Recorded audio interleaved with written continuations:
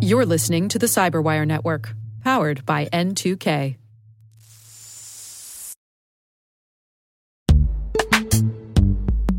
And now a word from our sponsor, Netskope.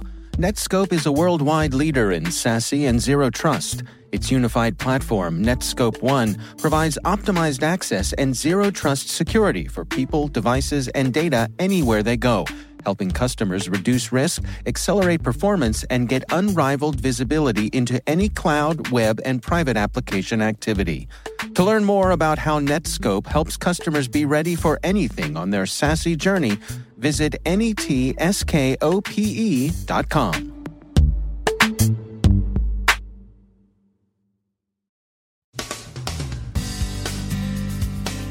Twitter's transparency efforts see through accounts being run by Chinese, Russian, and Turkish actors. Zoom is working to both comply with Chinese law and contain the reputational damage involved in doing so. Industrial firms recover from Ekans infestations. Caleb Barlow from Synergistech on how hospital CISOs are dealing with the COVID-19 situation. Our guest is Ronald Eddings from Palo Alto Networks and the Hacker Valley Studio podcast on strategies for finding and managing security architects. And it's not Posh Spice who got the attention of Maze, it's just her M&A advisors.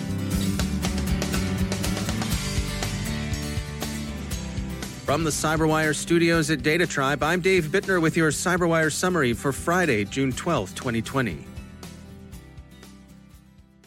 Social media continue to work toward transparency, and this seems to be an easier and arguably more productive approach to controlling disinformation than direct content moderation so far appears to be.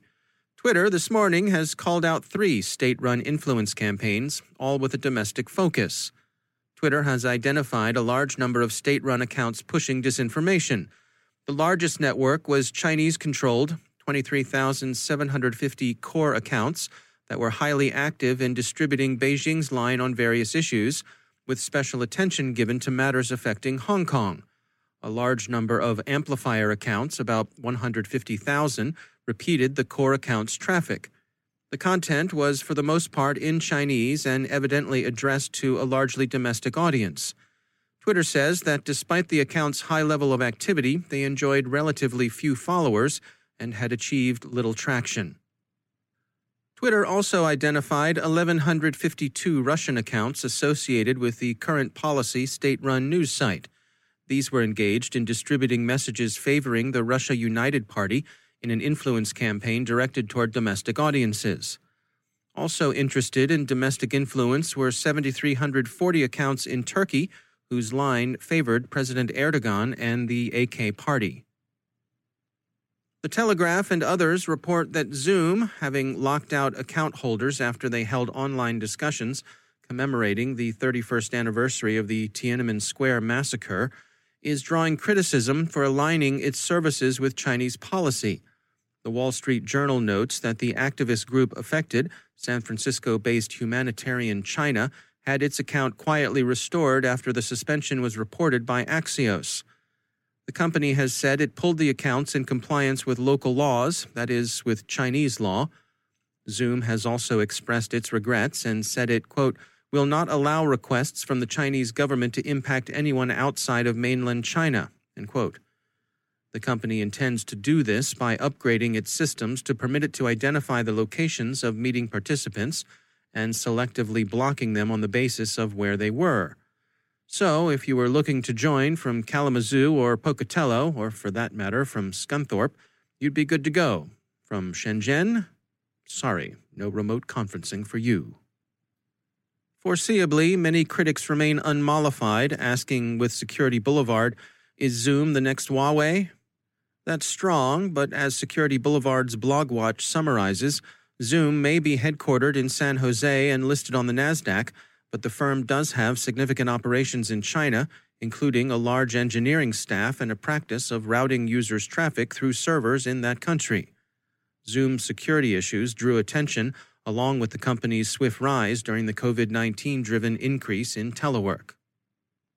The Snake, or Ekans ransomware strain, which Dragos characterized in its study as having a primitive but distinct capability to hold industrial processes at risk, in addition to its more conventional capability against business systems, has been implicated in recent attacks on Honda.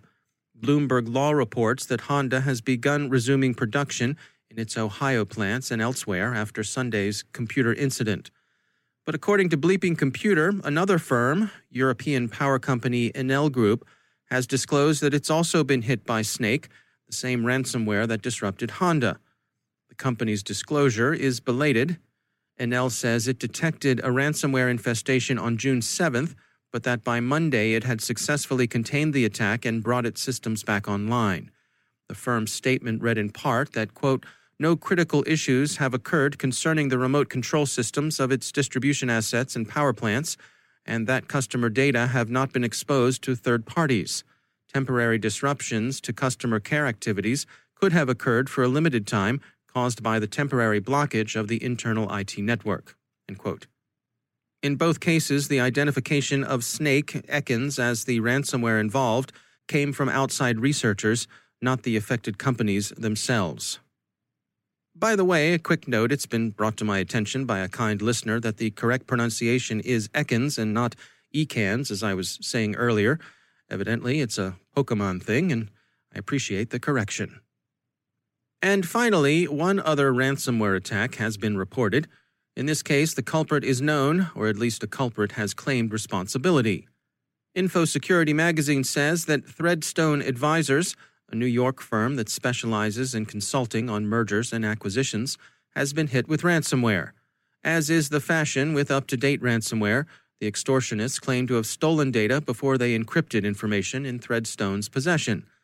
A note of clarification, a lot of the coverage of the Threadstone incident has mentioned one of their famous clients, Victoria Beckham. But the attack was against Threadstone itself, not Ms. Beckham, so you can rest easy. What IT infrastructure Posh Spice maintains herself, as far as we know, is still up and humming.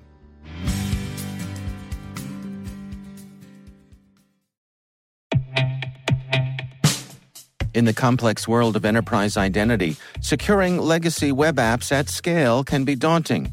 Strata Identity makes it simple.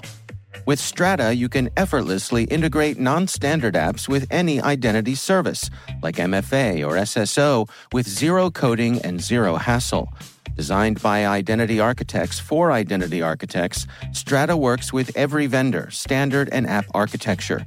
This means your apps can now speak modern protocols and integrate seamlessly with your chosen identity services.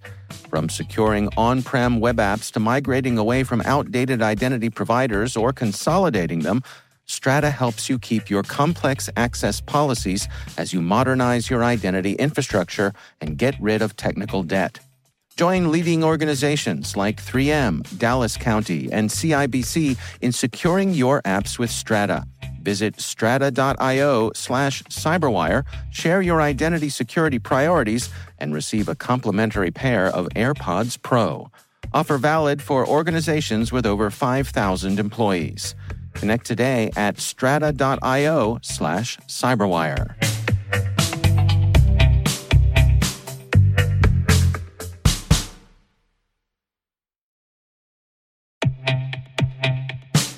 And now, a word from our sponsor, 6sense. 6sense provides award-winning cloud-based automated endpoint and vulnerability management solutions to streamline IT and security operations. With its advanced platform, businesses gain complete visibility and control over their infrastructure, reducing IT and security risks and optimizing operational efficiency. With 6sense, you'll get real-time alerts, risk-based vulnerability prioritization and remediations, and an intuitive automation and orchestration engine so you can focus on your core business goals. Confident in the knowledge that your enterprise is secure, compliant, and running smoothly. To learn why enterprises choose 6sense, visit 6sense.com.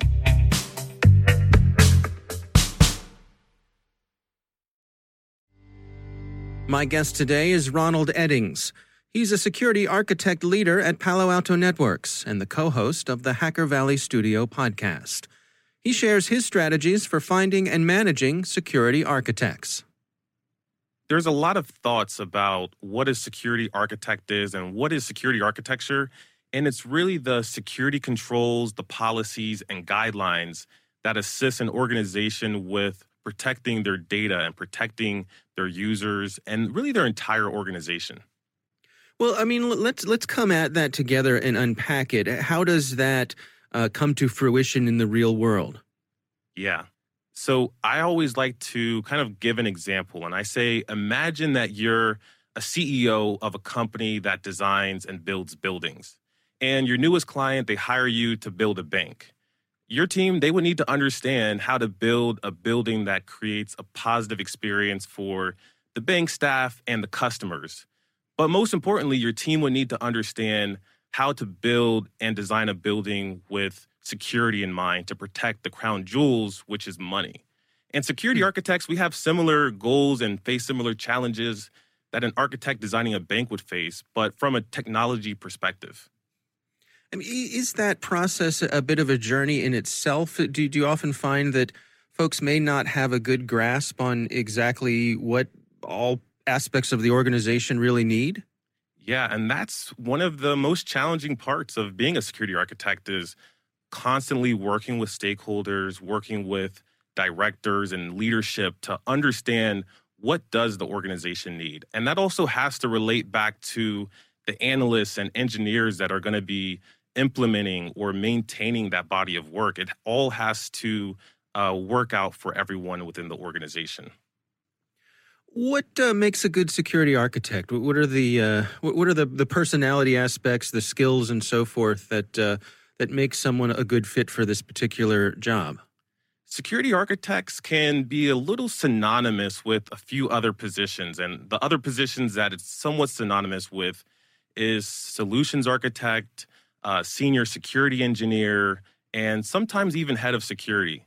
And typically, the hero's journey behind these types of individuals is they've served their time working as an analyst, working as an engineer, and they've accrued a lot of information to start to begin to understand the high-level needs of security for an organization.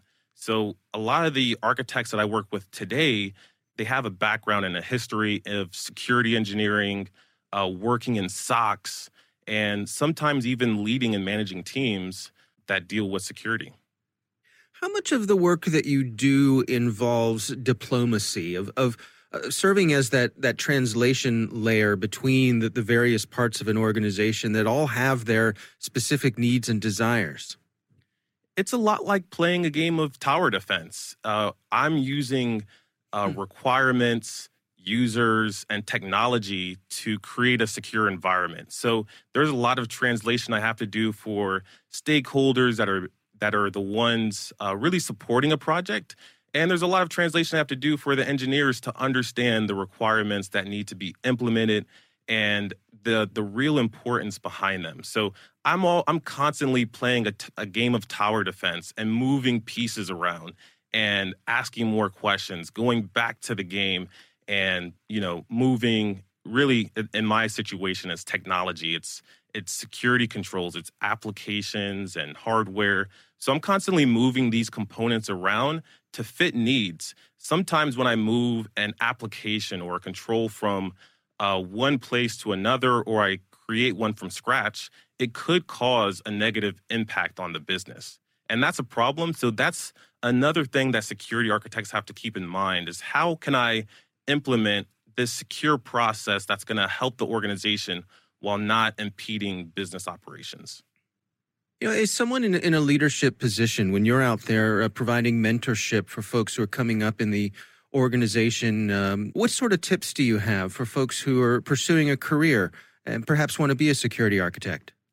That's a great question. And the nuggets and wisdom that I would give anyone that's interested in being a security architect is explore and be curious. There's a lot of aspects of security, and to be a security architect, you really have to have a holistic view on the threat and security landscape. You have to understand a bit about networking, a bit about cloud solutions, and also a bit about endpoint security. There's just so many topics to cover, and I think the best way and the best strategy to get closer to becoming a security architect is just by becoming more curious about all the technologies that exist and all the technologies that need to be secured.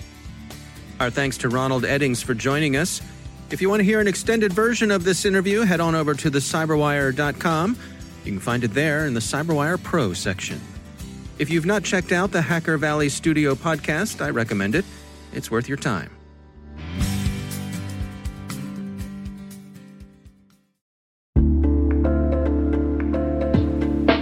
Are lengthy security reviews pulling attention away from your security program? With the largest network of trust centers, Vanta can help you streamline security reviews to win customer trust, save time, and close deals fast. Proactively demonstrate security by showcasing key resources like your SOC 2 or ISO 27001 and provide real-time evidence for passing controls. And when a security questionnaire is required, Vanta takes the first pass for you. Visit vanta.com/cyber to take a self-serve tour. That's vanta.com/cyber.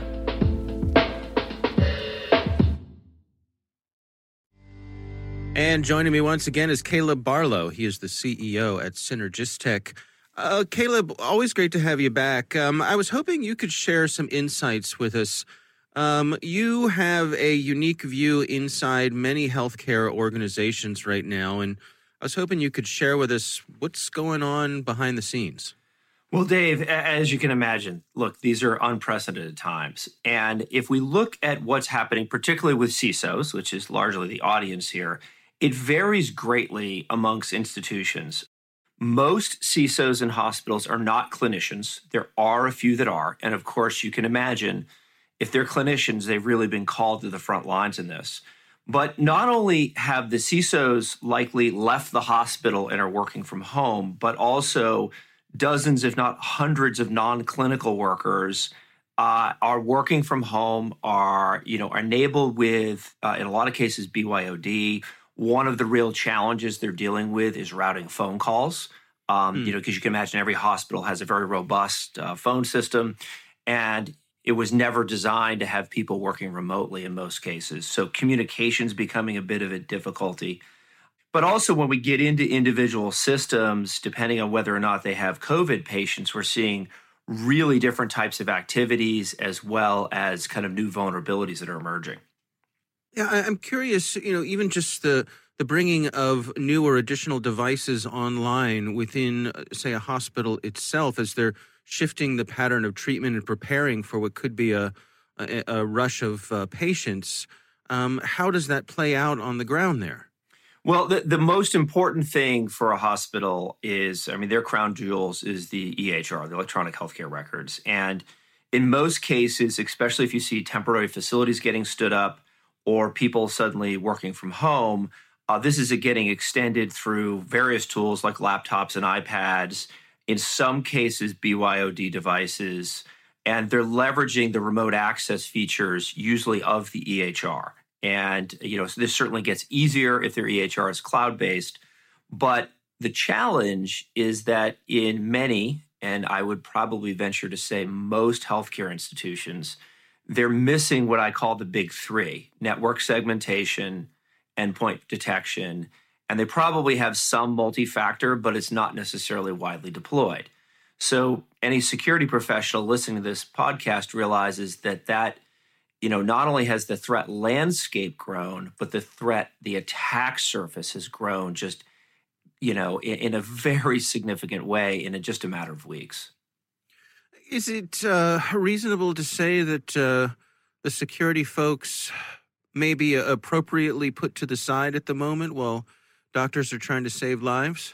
Well, I think that is a reasonably accurate depiction. Now, that being said, that doesn't mean the concern level isn't rising.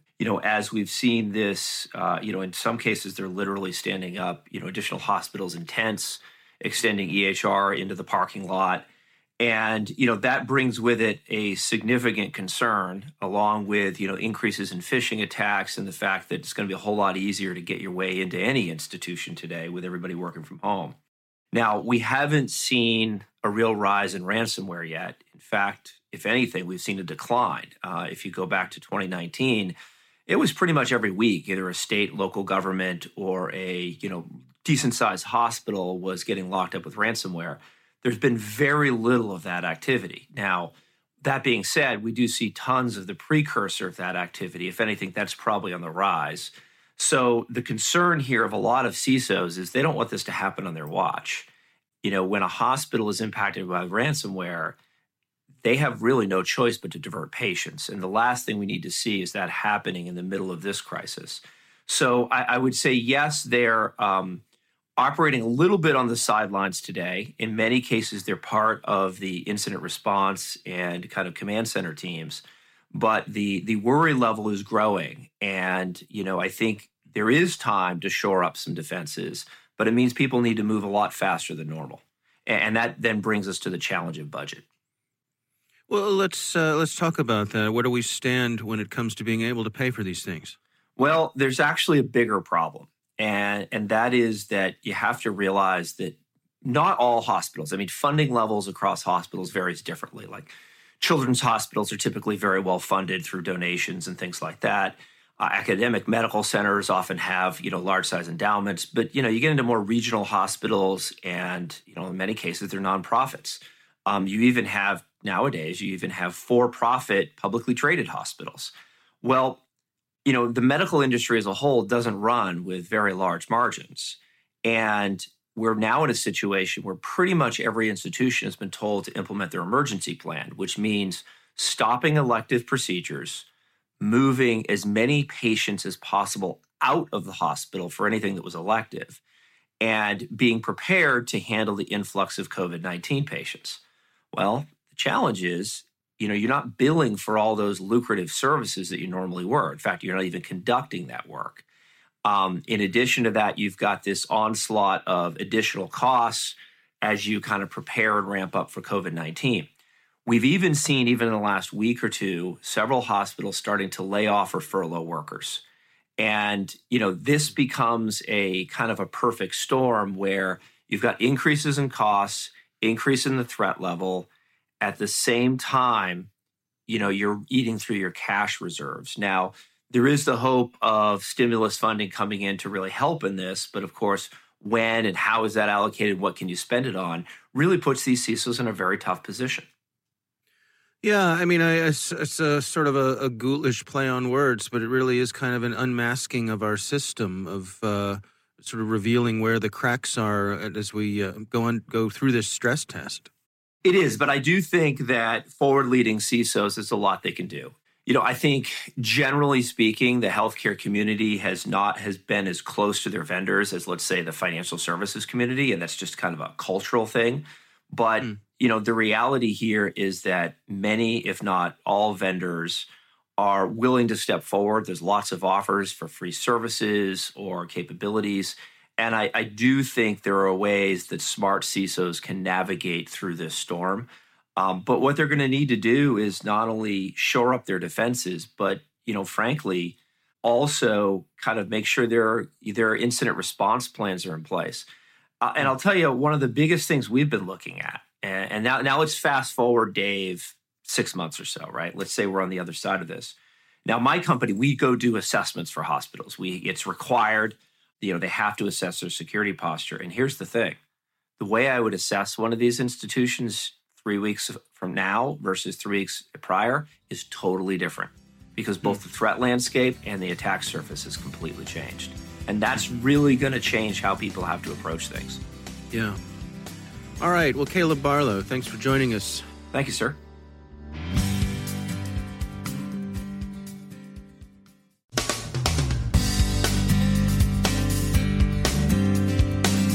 And that's the Cyberwire.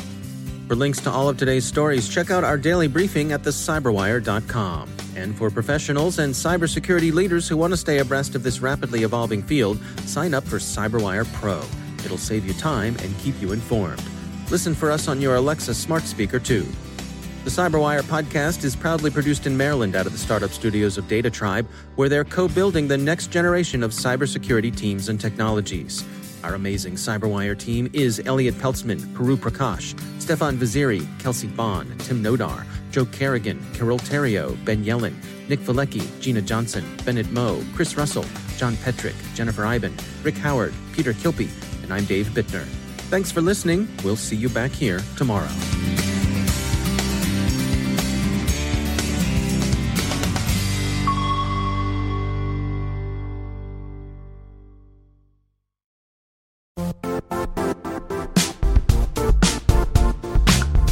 And now, a word from our sponsor, Zscaler, the leader in cloud security. Cyber attackers are using AI in creative ways to compromise users and breach organizations.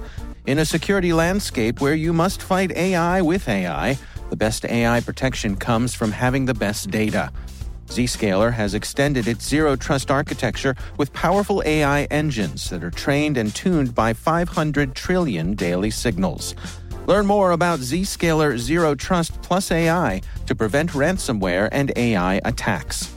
Experience your world secured. Visit zscaler.com/zerotrustai.